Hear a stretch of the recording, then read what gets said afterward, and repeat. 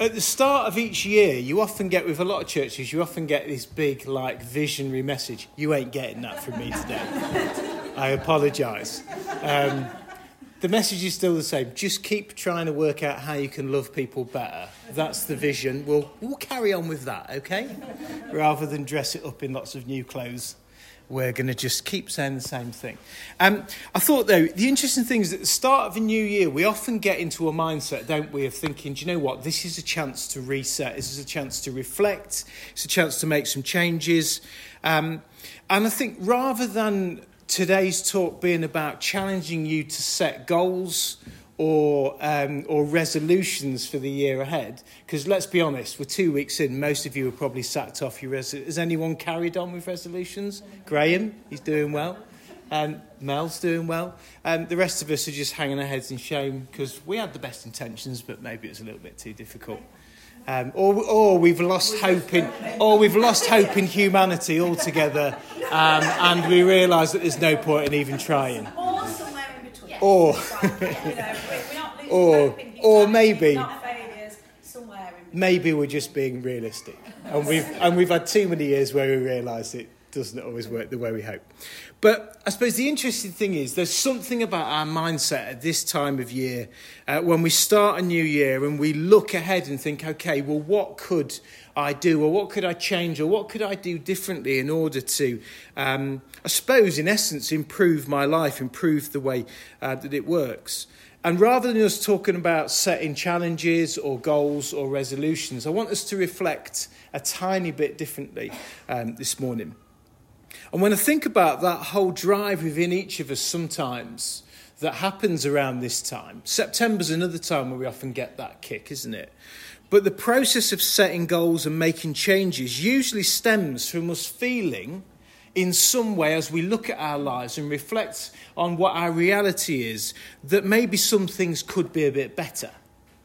We have this moment, don't we, where we might look at ourselves and go, maybe I could be a bit healthier, maybe I could be more disciplined in the way that I'm doing things in life. Maybe I could focus better. Maybe that's the issue.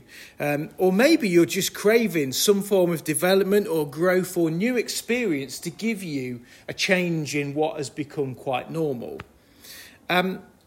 Those kind of feelings can sometimes be rooted in that sense that we're not doing as well as we could be doing. Or, which is often common now, or we're not doing as well as we perceive other people are doing.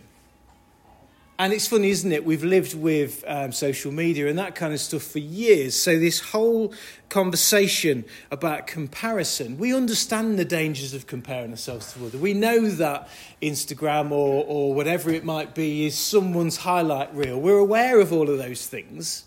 But you know what? We might be aware of it. We might have educated ourselves to understand that that might not be completely reality. But you know what? It's still really hard at times to not look at those things and go, it feels like everyone else is winning. And I'm here barely managing to keep my head above water. That can be the reality. As much as we know that we don't want to fall foul of the danger of comparison, we can still end up feeling it somehow, because as much as you know that the reality of someone's picture probably isn't the reality of the scenario and the situation, it still triggers something in each of us which goes, oh man, they've got it all together. Or look at the amazing time they're having. The sad reality is we know, don't we, in a freeze frame, and we get everyone, we say, smile, everyone smiles. We don't know whether there's just been a massive family row and it's a really awkward, toxic atmosphere in the room. We don't know that. But we see the moment and we think, oh, wow, that's brilliant. Now, sometimes that is just capturing, Hans got this phrase, our kids absolutely hate it. I just need to capture the moment. So she's basically just got loads of bang average photos on her phone of just normal things that we're doing, which is great. And it would be great to look back on. People are doing posy faces because you forget those. You forget everybody's faces. The problem is when you've got teenage daughters and you go, let's just capture the moment, their faces go the opposite of a smile and instantly into a, kind of, this is ridiculous. Why are you doing that? We're just getting chips. Or something like that. We need to capture the moment. But Han wants the normal bit. That's what she's looking for. She wants the normal bit. And they always go, please don't share it anywhere. Please don't share it anywhere. And Han goes, I won't. And then, funny enough, it It often later on will just appear on something that they're not on, so they can't see it. But it's interesting, isn't it, that temptation to fall into the trap of comparing ourselves, or just wondering whether other people are finding things as difficult as we are. That's maybe more about what it is. It's not necessarily comparing how great someone's life is in comparison to ours. Sometimes it's maybe, am I the only one who's finding this a little bit difficult? And I think what we've got to understand is most of the time, these kind of scenarios, these kind of feelings are based around a lot of assumptions. We're assuming that by looking at those pictures, but by hearing someone's story about what they got up to or what fun stuff they were doing, the assumption is that their life is great and it's going well, and we forget about some of the challenges that maybe some people are going through. I've read a really interesting book over December and January called Honest Advent. It's by a guy called Scott Erickson, who, if you're on Instagram, he sometimes pops up as Scott the Painter. He's an artist, and he does loads of really thought-provoking, quite innovative works of art. But he's also a really good writer, a really good thinker. And this book basically is 25 readings that you can do.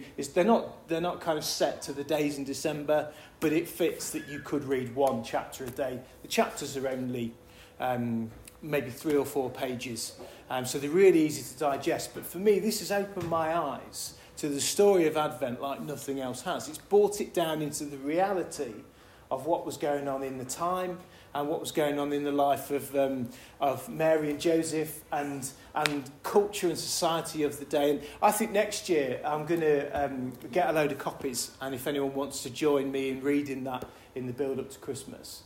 To me, it's really brought it into reality rather than just sometimes what feels like a fairy tale. Isn't it? The rawness of the Christmas story and the journey of Advent. It's quite a powerful book. But he's got a chapter on this very topic called Assumptions, and he talks about assumptions to do with the Christmas story. I'm going to read you a little bit of what he says.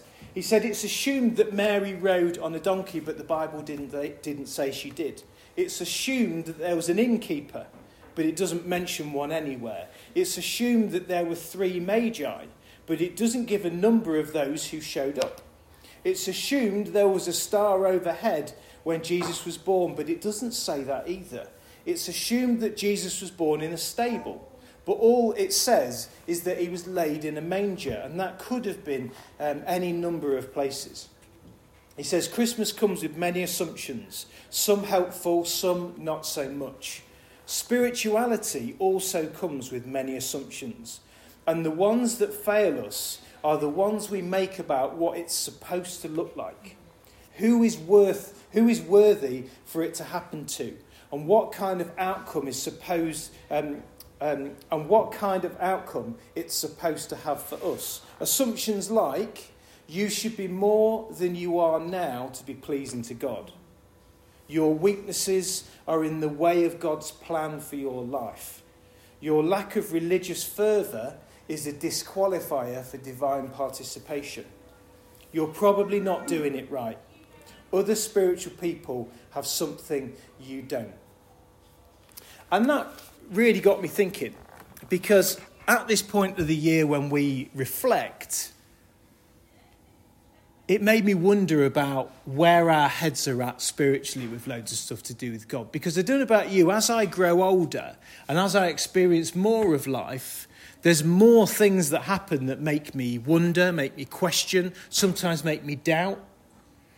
About loads of stuff to do with why did that happen? Why did God allow that to happen? Or why is this going on? Why is that scenario happening for these people over here? And as we experience more of life, sometimes we come up with more things that make us question. And as a result, what can happen is we can sometimes build a bit of a barrier up or a bit of a hardness up for us spiritually, that sometimes puts some blockages in the way between us and God. And it's in effect, it's something that almost, I suppose, causes us to discount ourselves because of what we assume God might think of us. And some of that sometimes is due to our upbringing. We've maybe been taught and told that you need to hit a certain standard in order to be acceptable or accepted by God. And sometimes you might look at yourself and just have these kind of thoughts. You may say, maybe I'm not good enough. Maybe who I am isn't good enough for me to be accepted. A big one is, if you knew what went through my head, then you know that God wouldn't be happy with it. If you knew the kind of questions or thoughts or stuff that went through my head, then I don't know whether God would be interested in that. When you talk to people who don't come to church and people who are kind of spiritually interested and aware, and you talk to them about the idea of pursuing a relationship with God, often these are the kind of things that people will say. I don't think I'm good enough for that. Or I don't think I'd be, if you knew what had gone on in my life. And my theory on all of this stuff to do with what the thoughts that go through your head is, the reality is, if any of our inner monologues were made audible, we'd all be screwed, wouldn't we?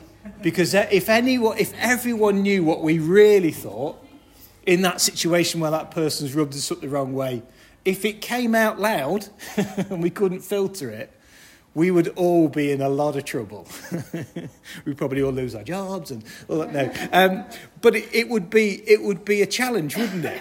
And that's every single person on the planet, I think. We learn to filter, don't we, what we wonder and what we think and what we feel about certain situations.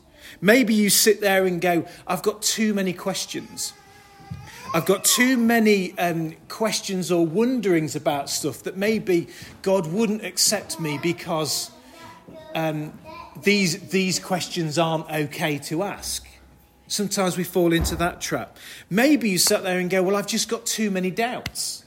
I've got too many doubts about the way all this stuff works, that I don't feel like everything's settled or sorted. It's not this complete picture. So because of that, I don't think I would be accepted or acceptable by God because there's too many things that I'm not sure about. Maybe you look at it and go, well, I've been hurt and I don't want to trust again. I've been in these situations before where I've trusted people, or I've allowed myself to go on this particular journey. But you know what? It was too painful because I got judged. Maybe you sit there and go, I shared questions, or I shared my doubts, and what came back was judgment or criticism or negativity. Or someone maybe even told you, you're not good enough if you do that. Or if you think that, or if you're not sure enough about all of these things to do with God, you're not going to be able to make it. And sometimes people have said those kind of things to other people, and there's damage, and there is a suffering that comes from that. Maybe you sit there and go, well, I'm not sure I want to be associated with this stuff.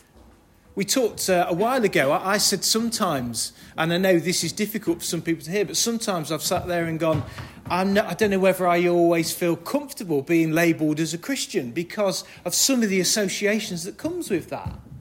And sometimes my fear is I don't want people that I meet to just lump me into the same bracket as everyone else who's a Christian, because maybe I don't agree with everything that other Christians say. And those kind of things are sometimes barriers that we put in that go, oh, maybe I'm not as good as all of these other people. And maybe we look at it and simply say, well, my life is complex, so it's hard to fit this stuff in. So I haven't got the capacity to be what I think you expect a good, committed Christian to be.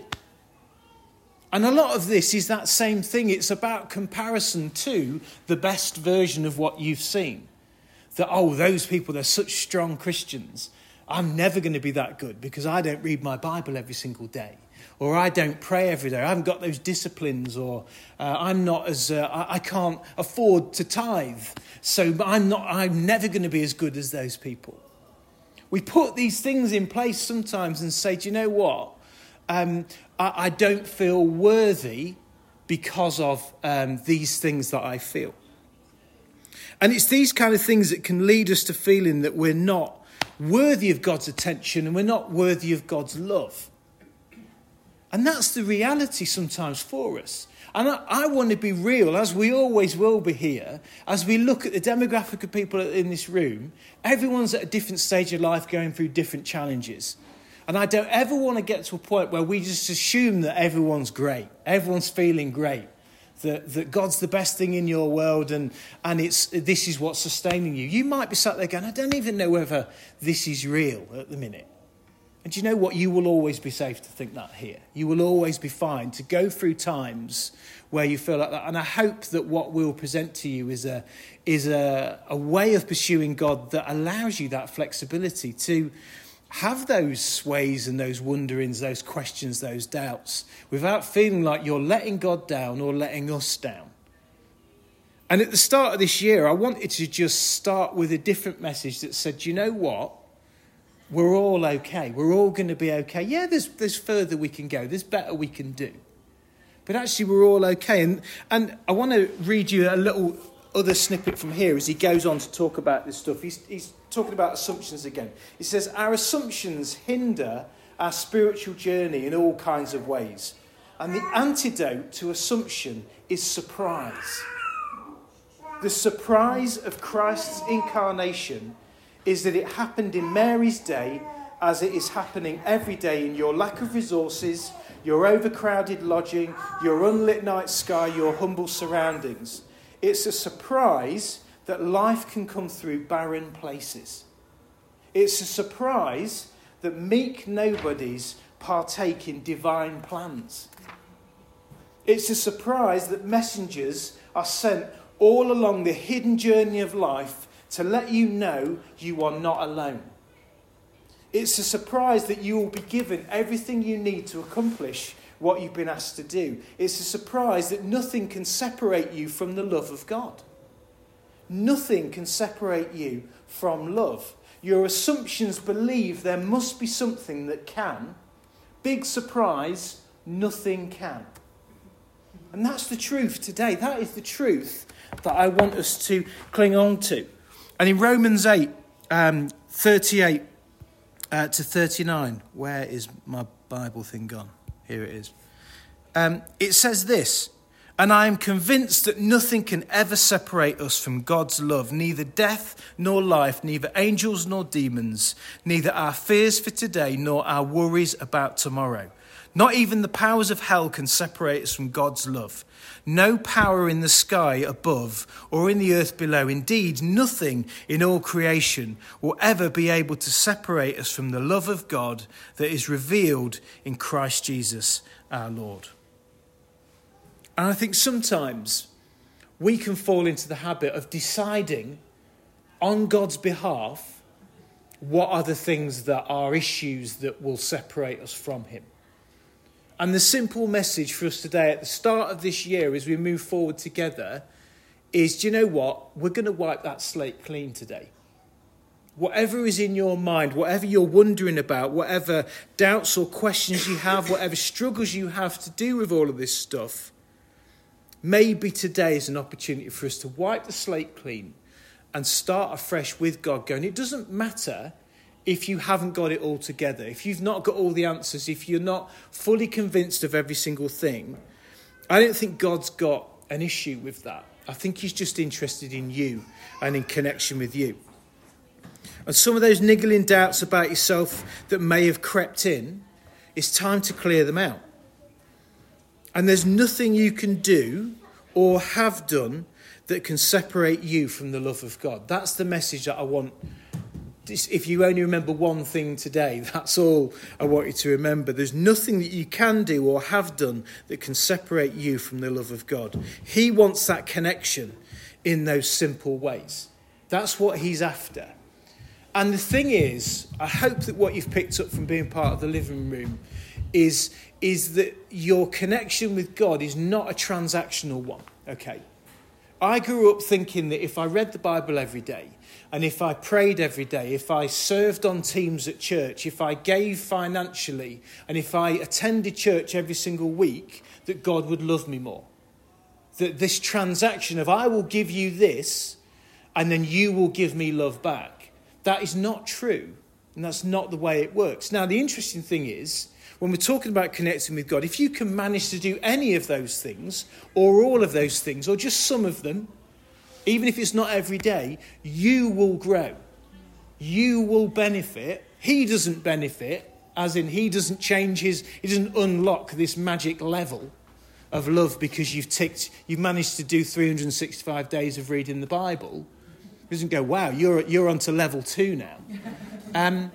It's not a game. This is just like you will grow because you are learning more about him. Learning more about people who are pursuing him.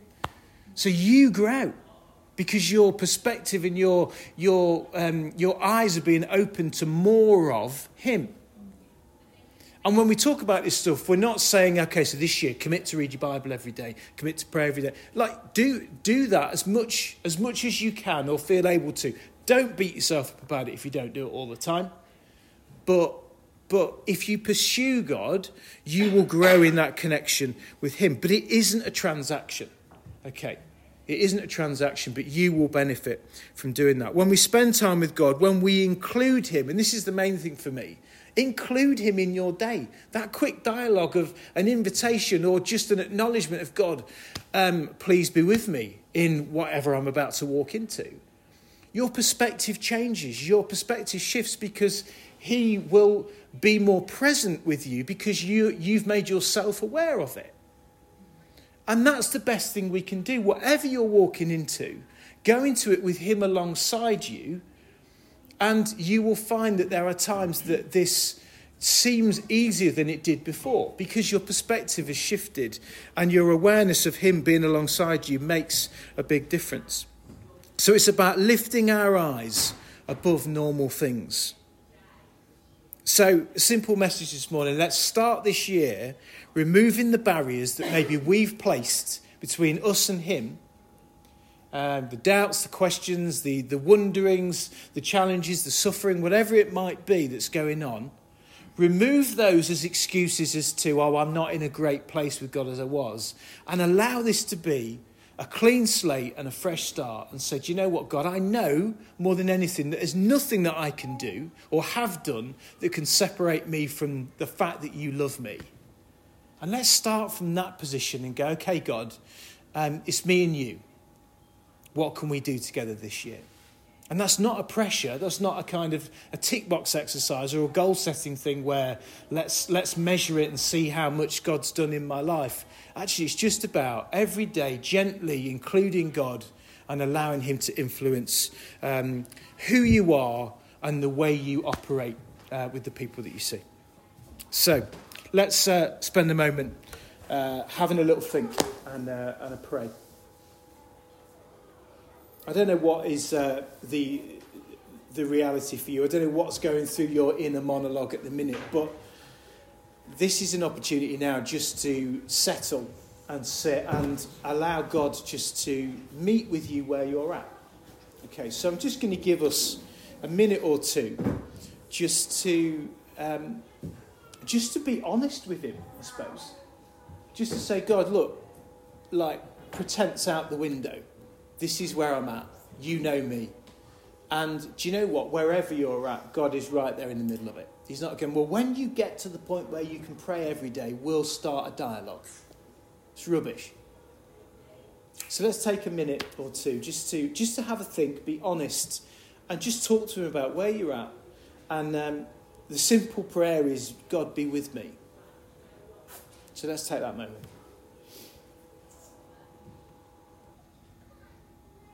Father God, I thank you that, as we always say, you will meet us wherever we're at, that we can truly come as we are. And God, when we feel tempted to put in standards or expectations that make us feel like we're failing or we're not doing enough or we're not good enough, God, I pray that you would give us sometimes a gentle reminder and sometimes a big nudge that says, no, that's not the way this works.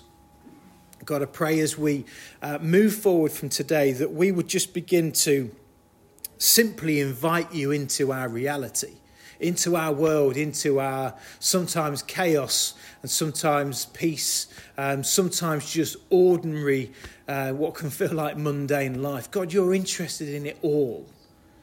And I just pray that we would remember, to start off with, to invite you in and include you. And that, God, you begin to work in us, but also through us in the different situations that we have. And God, I pray that we wouldn't set these kind of high expectations or standards of what a thriving relationship with God looks like. God, I pray that we'd be people who are real and honest and able to just keep including you and pursuing you in our everyday lives. So God, help us to do that. And I pray that we would begin to really see you like present with us and working in us and through us, God. So be close and help us with that as we try that this week. Amen.